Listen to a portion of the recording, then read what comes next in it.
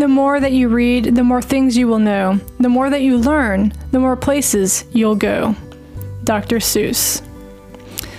Hi, I'm PJ with ZooFit, and welcome to Zoonotable, where we read books that help change the world and share how we can use that wisdom to change our lives. And whether you're an animal care professional or just a lover of nature and the environment, Zoonotables helps you grow and level up your life. Welcome to a very special Zoonotable. We're celebrating National Zookeeper Week, July 17th through 23rd. And folks, we have an amazing special guest for you all. He literally wrote the book on animal training. Successful Animal Management Through Positive Reinforcement is published in 1999. And he has worked for over 40 years in the professional field of animal training, including serving as an Executive Vice President of Animal Care and Training at Shedd Aquarium in Chicago.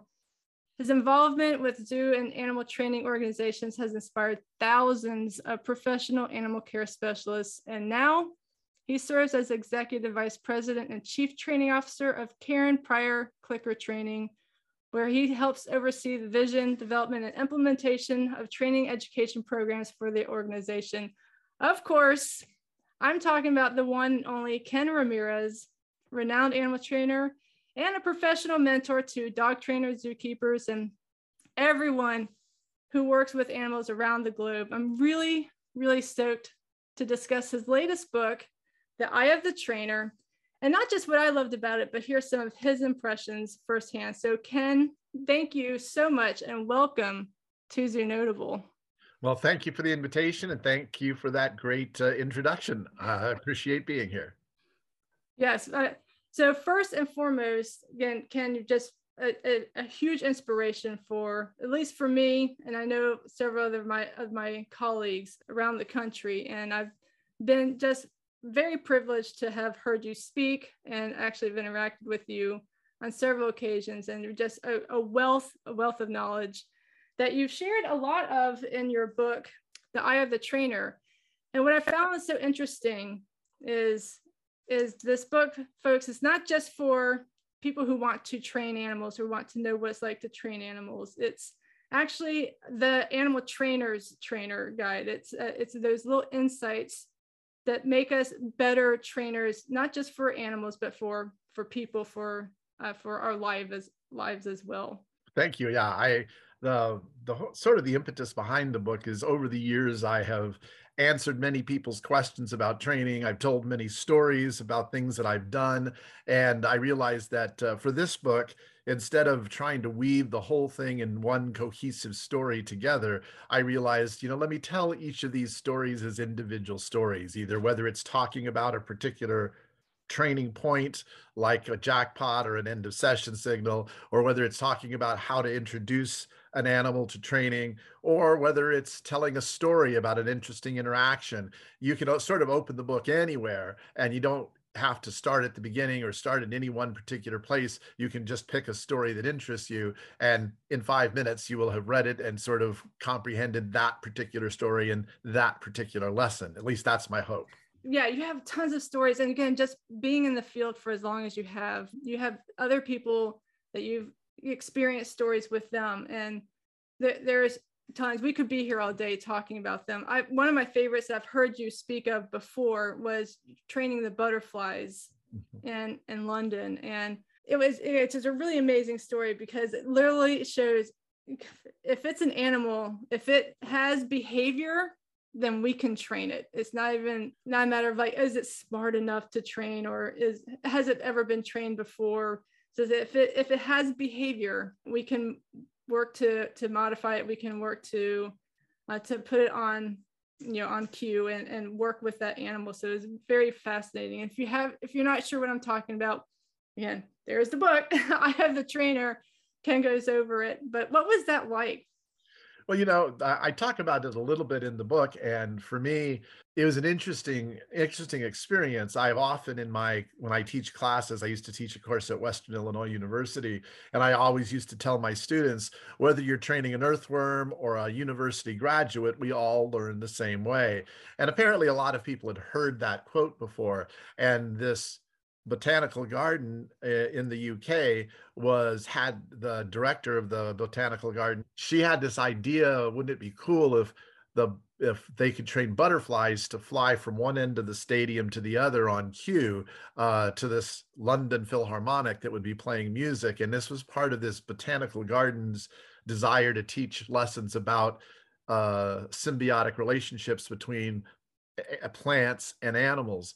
And apparently everybody that she contacted throughout Europe said, oh, I don't know about training butterflies. I don't know if it can be done, but you know who you should call? This guy, Ken Ramirez in the US. He says, and they would tell her what I had said about earthworms. And she, after having heard that from like 4 different people that she contacted, she decided to reach out to me. And when she asked if I thought that butterflies could be trained, I said, yeah, absolutely. I would imagine you just need someone on your team that knows something about their appetite and their hearing and things like that so that good decisions could be made about cues and reinforcement.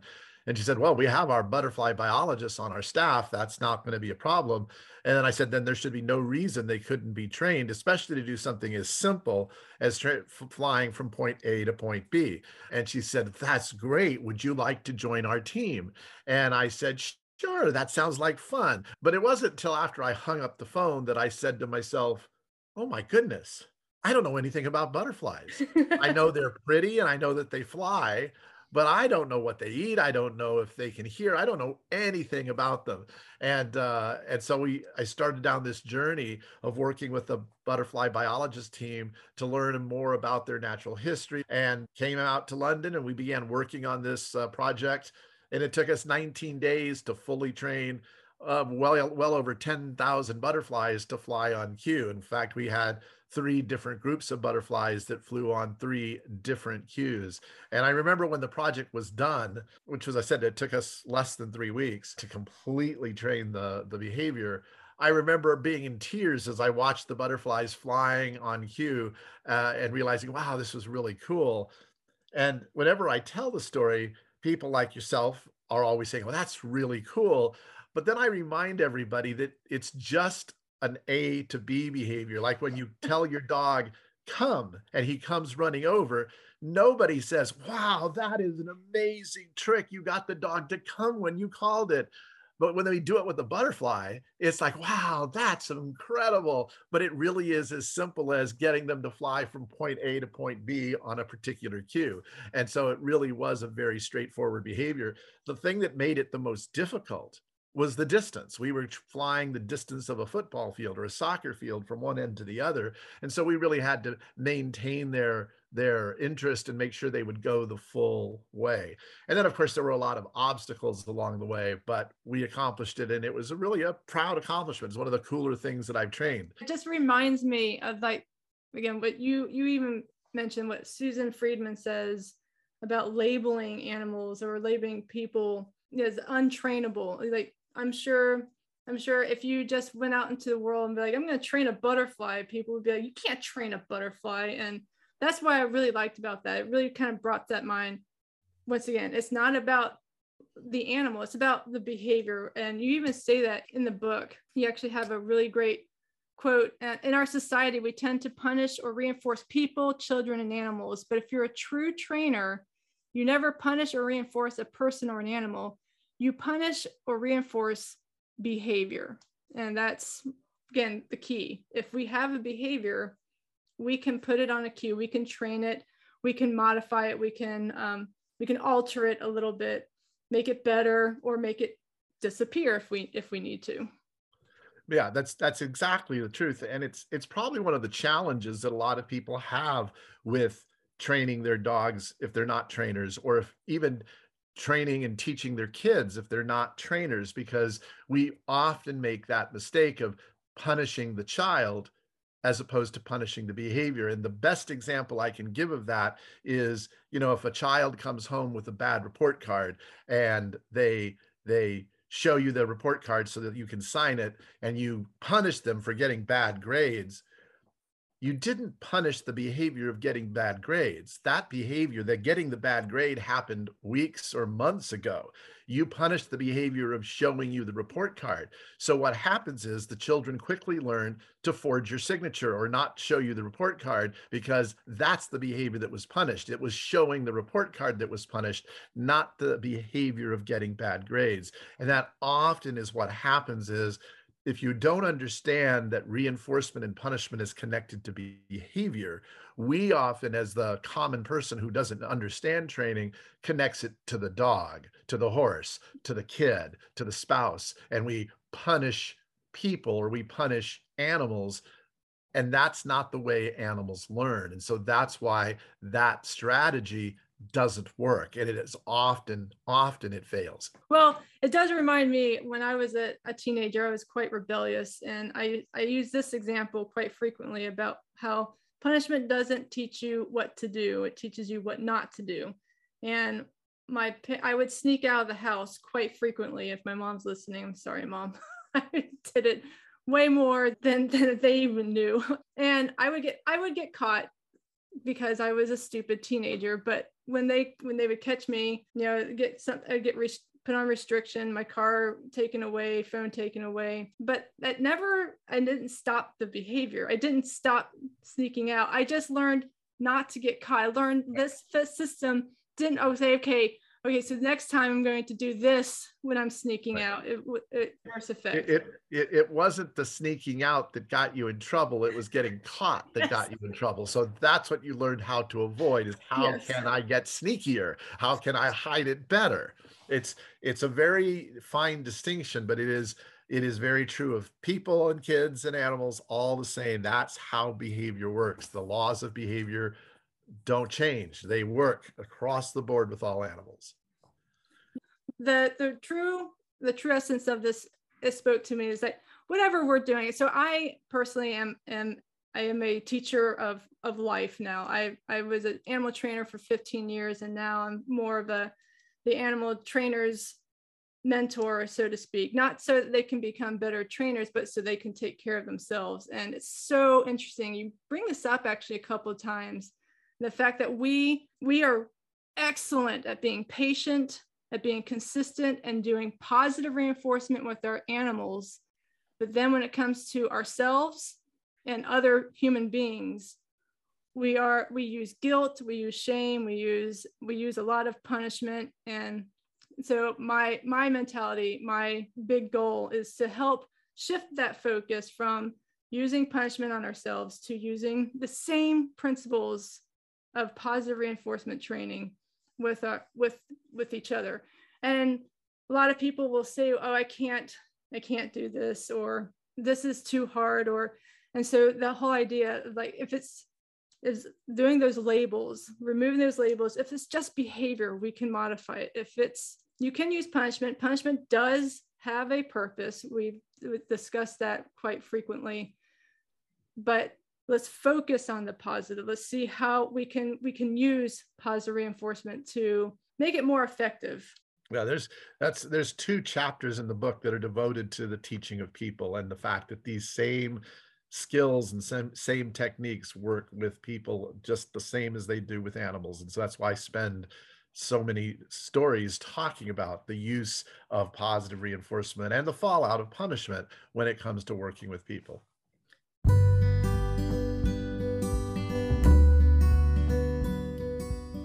Before we continue with our Zoonotable, I'd like to take a moment to thank our sponsors. I couldn't do these Zoonotables without them, so we'll be right back after these messages. I'm going to switch gears a little bit to one of the most touching stories for me, and I don't know if you meant it to be this touching, but the story of Serena, the search and rescue dog.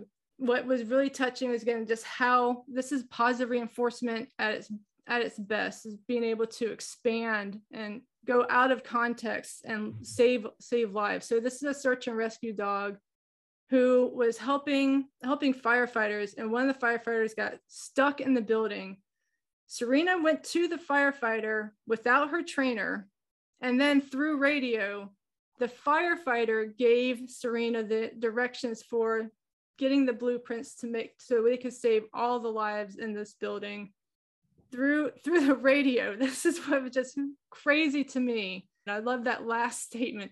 Damn straight, I'm going to tell her she's a good girl. This is the principle. We can blow people's mind and again save lives through this positive reinforcement. I was there when it happened. I wasn't the one in the building when Serena was doing the search, but I was surprised that it actually worked. I had trained Serena on a lot of these behaviors, but she wasn't my dog. And search and rescue firefighter who sent her in to meet the person who was trapped down there had real confidence in his dog, and I always really appreciated it. One of the things I learned from that was that you have to have confidence and belief in what your dog knows, and if you have that confidence, it's much more likely to pay off than if you're doubting yourself all the time. But it was some really good training we had done. I just was of the belief that we weren't ready to show it off in the real world yet. It was still a behavior that was still in training. She had learned how to take a variety of directional cues, and none of us could go into the building to help this particular firefighter who was trapped, but Serena could get to him. And so Bill, the trainer, gave the firefighter instructions and told him what to say and what to do. And, for us who were listening, it was like listening to a radio program because we didn't see it. We just heard it crackling over the radio as Bill would give instructions. And then the firefighter who was trapped down there would respond and tell us what was going on. And it was quite an amazing series of events that unfolded as the dog was directed to a bookcase and then up the bookcase and then directed to a certain position where he grabbed the binder of blueprints that were pulled off the shelf and brought to the firefighter. And in the end, the firefighter was saved, and we were able to get the information we needed to be able to clear the rest of that building. And so it was a very satisfying feeling whenever you are able to train an animal to do something like that and see the results of that training and see it actually pay off. And in this particular case, actually save lives. It was a really, really good feeling. But I remember when Bill told his captain, we can send Serena in there. I was going, no, Bill, no, don't. Oh, no, oh, no. Because I was just feeling uncertain that our dog was really ready for that. But Bill had confidence in his dog. I feel that once again, this is a real life and a really, I will admit, extreme example where literally lives were on the line, and the training that you did was able to save these lives. And again, that confidence. One thing I actually kind of felt when I was reading this was the relation of just how our training day to day helps us prepare for our worst day possible. And I relate this to my husband who got kidney disease, and we had been practicing a very, very healthy lifestyle for years, and the doctors immediately wanted to put him on all this medication, and we were asking, what can we do? Changing diet, changing exercise, what can we do? And the doctor's like, don't worry about it, we'll just put him on medication. And we were very adamant, no, we can do this. And when they told us what we needed to do to change our diet to help him, it seemed pretty extreme for other people. But because we had put everything into place already, we were already eating healthy, we were already looking at ingredients, it wasn't a hard thing for us to do. It was actually a really small tweak here and there. And once again, that kind of reminded me of, like, if we start practicing what we're doing today, then down the road, when it really matters, really matters, we'll have that confidence, what you're talking about, to make the changes that we need to go forth. And again, I love this example. It's really sweet. The case of Serena, save lives, but also, again, for you, really make the difference between a bad day and a turning of the day around to a very good day. And what's most interesting about a lot of those behaviors that she was using, they were never intended to be used that way. They were actually a game that we played.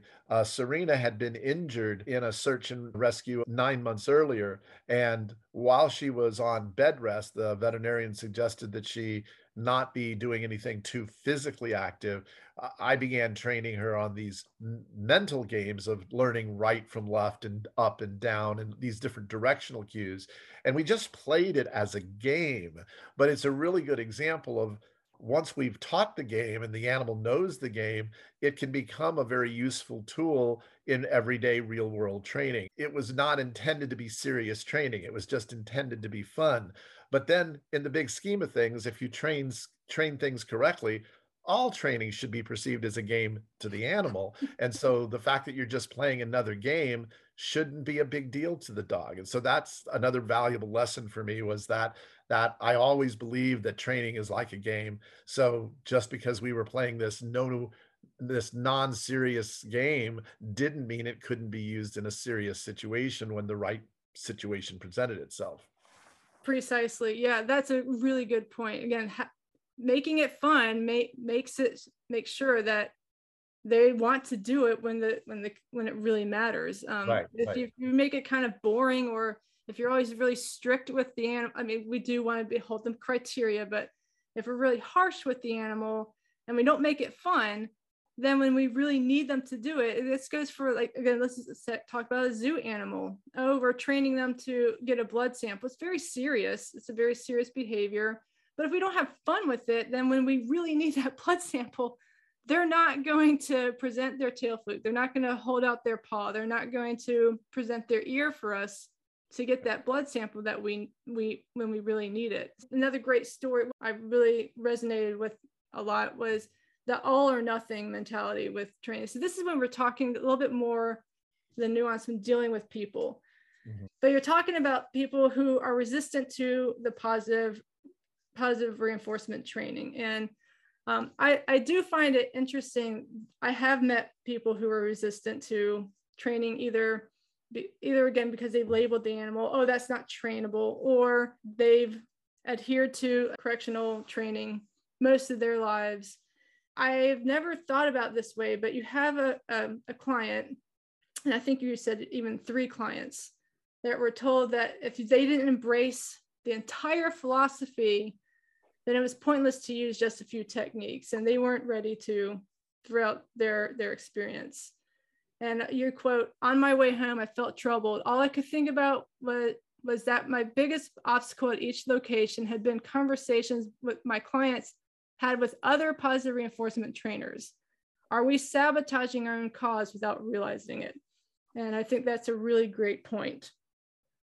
Yeah, it's a common problem, and it's one that I deal with all the time in that I love the fact that positive reinforcement training has become more and more mainstream. It used to be only a small percentage, maybe 10% of the dog trainers that you could run into were positive reinforcement trainers. Today, it's more like 45, 50, or even 55% are positive reinforcement trainers. And so I love the fact that people are embracing it.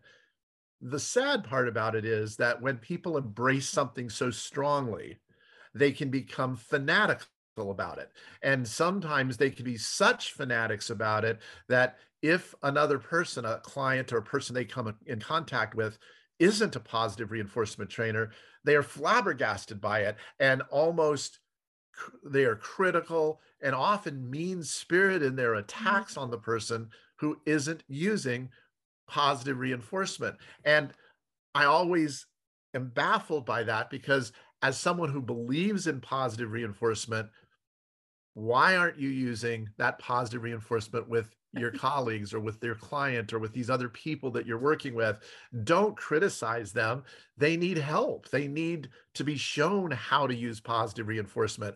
If you've never used it before or never used it in that way before, you can't be criticized for not knowing how to use it. It is not something that's ever crossed your path before. And so much of my career has been working with individuals and organizations who have used traditional punishment in a lot of their training. And the fact that they reach out to me and want to find out how can we transition to positive reinforcement is a great thing. The mistake we often make is assuming that if someone is ready to start thinking about transitioning, that somehow they should be able to throw away all the tools they've always known how to use and Mhm. suddenly embrace a whole new set of tools without having learned how to use them well. And so we would never expect an animal that we're training to go from 0 to 100 like that. We're going to take small steps. We're going to use approximations to gradually teach our animal a new skill. It's the same way with people. If a traditional trainer who has often used punishment to get rid of unwanted behavior is asking me, how can I make the transition? The answer isn't, well, first get rid of all those punishers. Right. You can never, ever use them again. That's what they know how to use. So don't take those tools away from them yet. Yes, I'm going to advocate my goal will be to get you to get rid of these tools eventually, but I'm not going to tell you to get rid of them until I've given you new tools to use in their place. So you have to meet the learner, whether it's a dog learner or a human learner, you have to meet the learner where they are, help them understand, show them how to use the tools. And then once they've learned to use the tools, they'll get better and better and better at it. And then they'll have something to replace the punishment tools they've used in the past with. But until they've learned to use those tools, you're not going to get very far. And so I'm always kind of on my soapbox a little bit, preaching to my own community, the positive reinforcement community, is we have to learn to use that positive reinforcement with each other, to use it with other people to help sway them over and not be such radical believers in positive reinforcement that we won't let anybody else into the club. It's interesting. I get on other people for not breaking down their behaviors into small steps. But then when it comes specifically to animal training, I'm like, no, I believe all of this, Right. all of it is good. And so use all of it. And again, what you're talking about right here is empathy. Right. We're not just where we're, and this is very true, not just in training, not just in fitness, but in the conservation field. It's very important to meet people where they are and give Absolutely. them the tools and allow them to grow as much as, let them grow, not just force everything. Because I come across this very frequently. They have this feeling that, it's plastic free July. A lot of people are thinking, oh, I can't get rid of all the plastics, so it's useless to get rid of any of it. Well, that's a defeatist attitude. Right. What's one small thing that you can get rid of? Can you get rid of the plastic straw? I've heard a lot of people say, oh, the plastic straw is nothing. It's just a little plastic straw. Well, if everyone said that, we would be in a lot bigger problem than we are right now. It's all those little things. What can you do right here? It's the mentality of what tool, what positive reinforcement tool could you use? And then gradually letting that grow and seeing how great that worked, and then building up from there. What's one small conservation tool you can do to start right here, right now? Oh, I can stop using plastic straws, or I have a canvas bag. I can stop using plastic bags at the grocery store. You're also talking a little bit about that incompatible behavior, the alternative behavior. So we're just going to tweak it a little bit. We're going to give you a new tool, and now you can use that tool instead of an older tool. And when you're ready, we're going to use a new tool. This is just, I love this because it's just like animal training, but it was a great reminder for me, because I think I put in quotation marks, I drank the Kool-Aid, and I am a 100%, I believe 100% in the positive reinforcement training. I know it works. I have felt it, I have experienced it, and I've seen it out in the field. So I adhere to it. But I also know it's true that punishment does still exist, regardless of what I try to do for the animals, whatever I try to do for myself.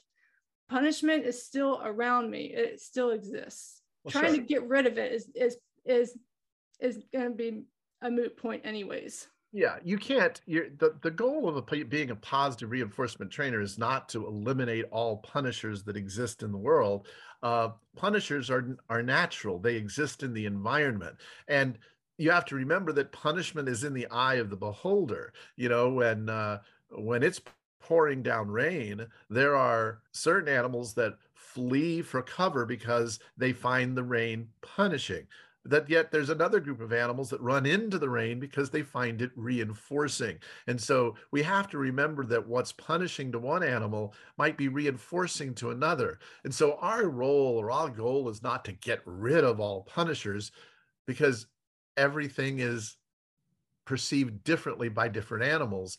It's just part of our job is to say, how can we facilitate helping this animal learn through as minimal a stress as possible, with the least kind of least amount of aversives, with the most help that we can give them.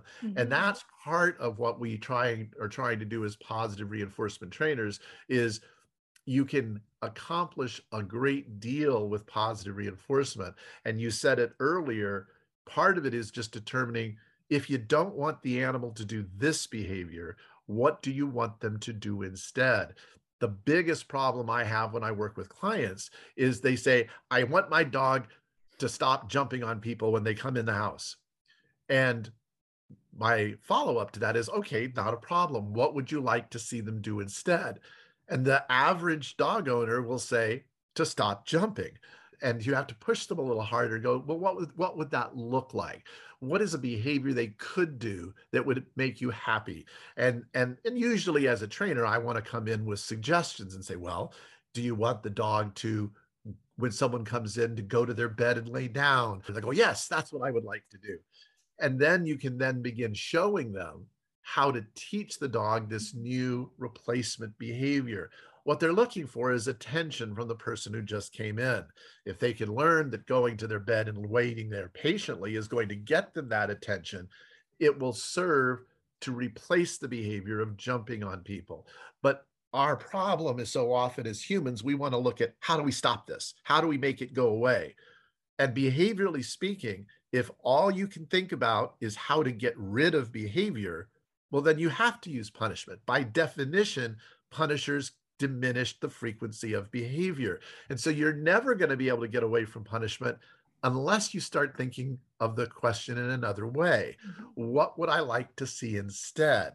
Let me reinforce these behaviors that I would like to see instead. Let me make that more convenient, more easy for the animal to do so they can earn reinforcement. And then punishment doesn't have to be used, but you have to plan for it and understand the way that works. I'm going to interrupt us here very quickly because, well, Ken and I went off on a slight tangent about teachers, trainers, and mentors always learning. And if you like the uncut version, which is still clean and very fun, please consider joining my Patreon to earn bonus material like bonus interview segments, excerpts from my new book, and chances to connect with me and other zoofitters. The link is in the description down below. But here is where Ken and I pick back up talking about the importance of learning.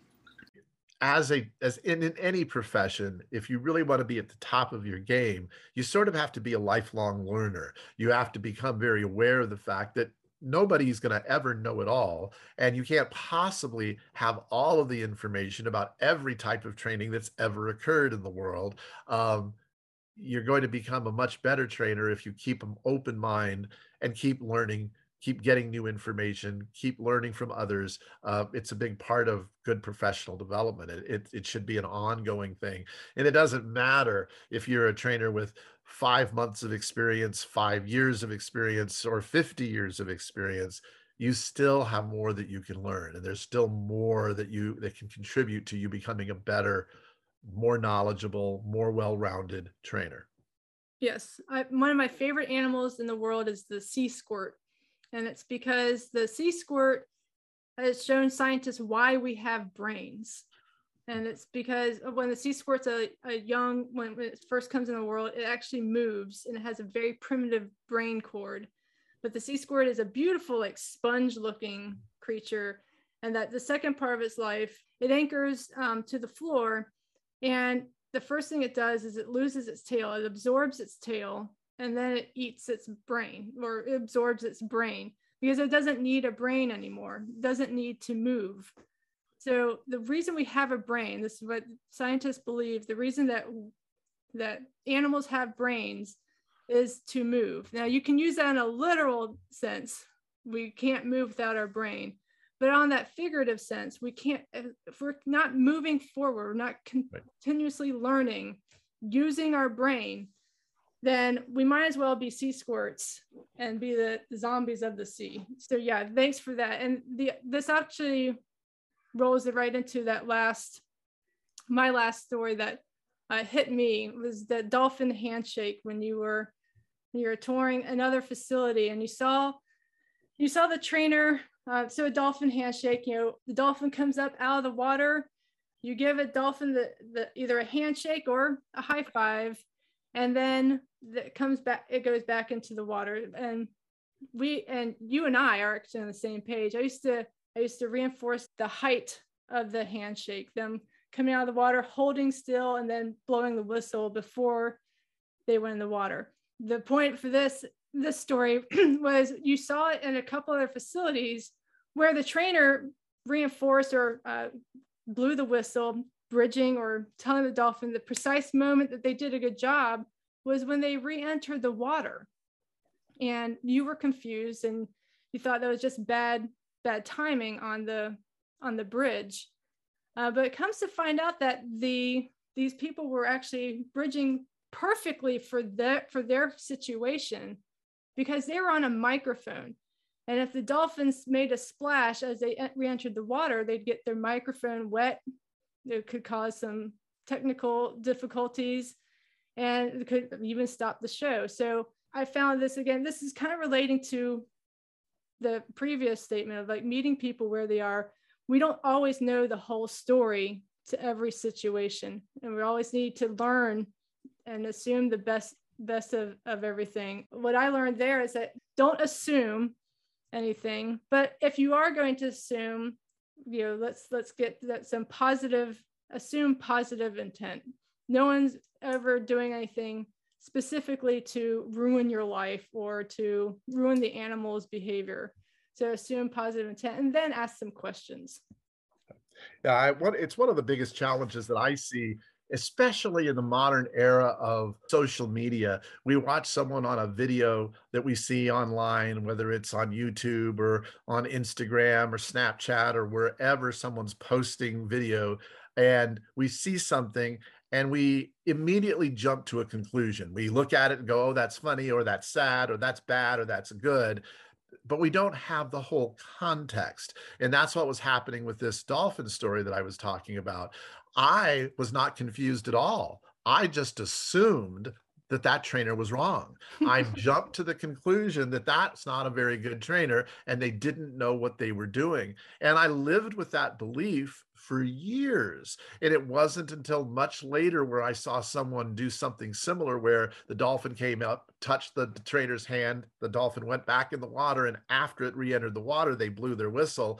I knew this particular trainer, so many years later, I asked the question, why are you blowing your whistle when the animal enters the water? And that's when she said to me, well, it's because we have expensive microphones on our belt and we don't want it to get splashed. And so we wait to say good job when they've entered the water cleanly and didn't make a splash. And for me, I use that story to illustrate to people, don't jump to conclusions. Just because what they did may look like a mistake in your world, you don't know what rules they're living. It could be that they are a poor trainer and making a mistake, but don't jump to that conclusion right off the bat. You should ask yourself, I bet there's a good reason for doing it that way, and give them the benefit of the doubt. And because you're not always going to be able to ask the person a question, you're just going to see something and you're going to jump to a conclusion. And we make so many errors in judgment because we don't have the full story. We don't understand what the reason is for the way another trainer reinforces or why they do things the way they do. It may not make sense to us, but it doesn't necessarily mean it's wrong if you don't understand their world, their criteria, their reasons for making those decisions. Always be curious about the world. I relate this to the real world immediately. every time I'm on the road, I get cut off by somebody, right? I learned to play what I call the virtue game. The game is, again, is to assume a positive story about why they would be speeding. I'm like, oh, maybe they're on their way to the hospital, and I hope that whatever's happening goes well for them. And or if somebody is rude to me at the supermarket, again, I assume a positive, like maybe again they've had a horrible day, and the last thing that they need from me is for me to also feed into that rudeness. So we don't know what's happened. They may have heard that, they may have been kicked out of their home. Their grandmother may have passed away. We don't know the whole story behind it. And so don't jump to those conclusions. So especially with animal training, but also in real world applications, it's really, really helpful just to always assume positive intent, maybe make it a little bit of a game. What could be going on that would be a reasonable explanation for this? Well, that's a great way to look at things. And there's so many examples in the world where if you take a video and cut out the first half of the video or the last half of the video and just show a part of it, it can give you a totally different impression as to what's taking place. And the likelihood is we don't have the full story. So let's give them the benefit of the doubt and see what we can learn and what we can find out. Absolutely. And on that note, I'm not going to assume anything, but I'm going to respect your time. Thank you. I can't get over how amazing I really found this book, really insightful. It wasn't just a book on animal training. It was, again, a little bit of like the nuances and getting some personal stories. I felt like I was getting to know you a little bit better. And get a little bit more in awe of all the work you've done. You've worked with butterflies, you've worked with elephants in Africa, you've worked with dolphins, sea lions, belugas, and now you're working at a ranch. You want to tell us a little bit more about Karen Pryor's The Ranch? Sure. I am the vice president of animal training and executive vice president of Karen Pryor Clicker Training. Many people know Karen Pryor as the leaders and founders of the positive reinforcement movement. Although positive reinforcement was going on long before she came along, she sort of popularized it in the dog world. And I, in the last 5 years, moved to Washington State and set up this ranch where I'm living now. That's a place for us to experiment a little bit, but we also do a lot of classes here and help teach people about the use of positive reinforcement. They come out, spend an entire week with us, get to work with an animal. We've got donkeys and goats and alpacas, and we have a variety of different species so that people can learn the similarities and differences and the value of being able to work with different species is really understanding how training really works. If you work with a type of animal that you've always worked with before, we often have these preconceived notions about why animals behave the way they do.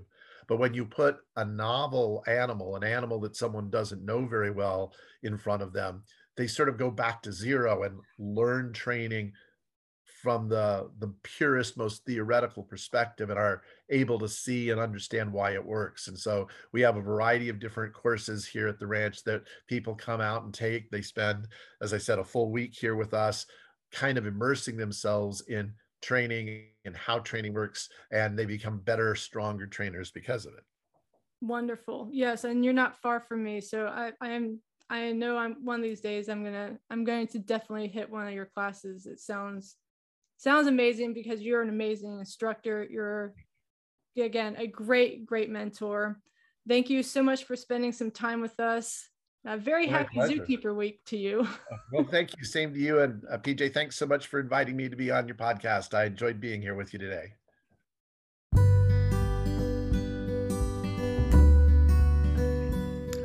If you would like to join Ken on the ranch or join hundreds of positive reinforcement trainers from around the world during the Karen Pryor Clicker Expo, you can learn more about how to get involved at clickertraining.com. You can pick up a copy of Eye of the Trainer in the bookstore, sign up for the ranch classes, and learn how to take your training skills to the next level.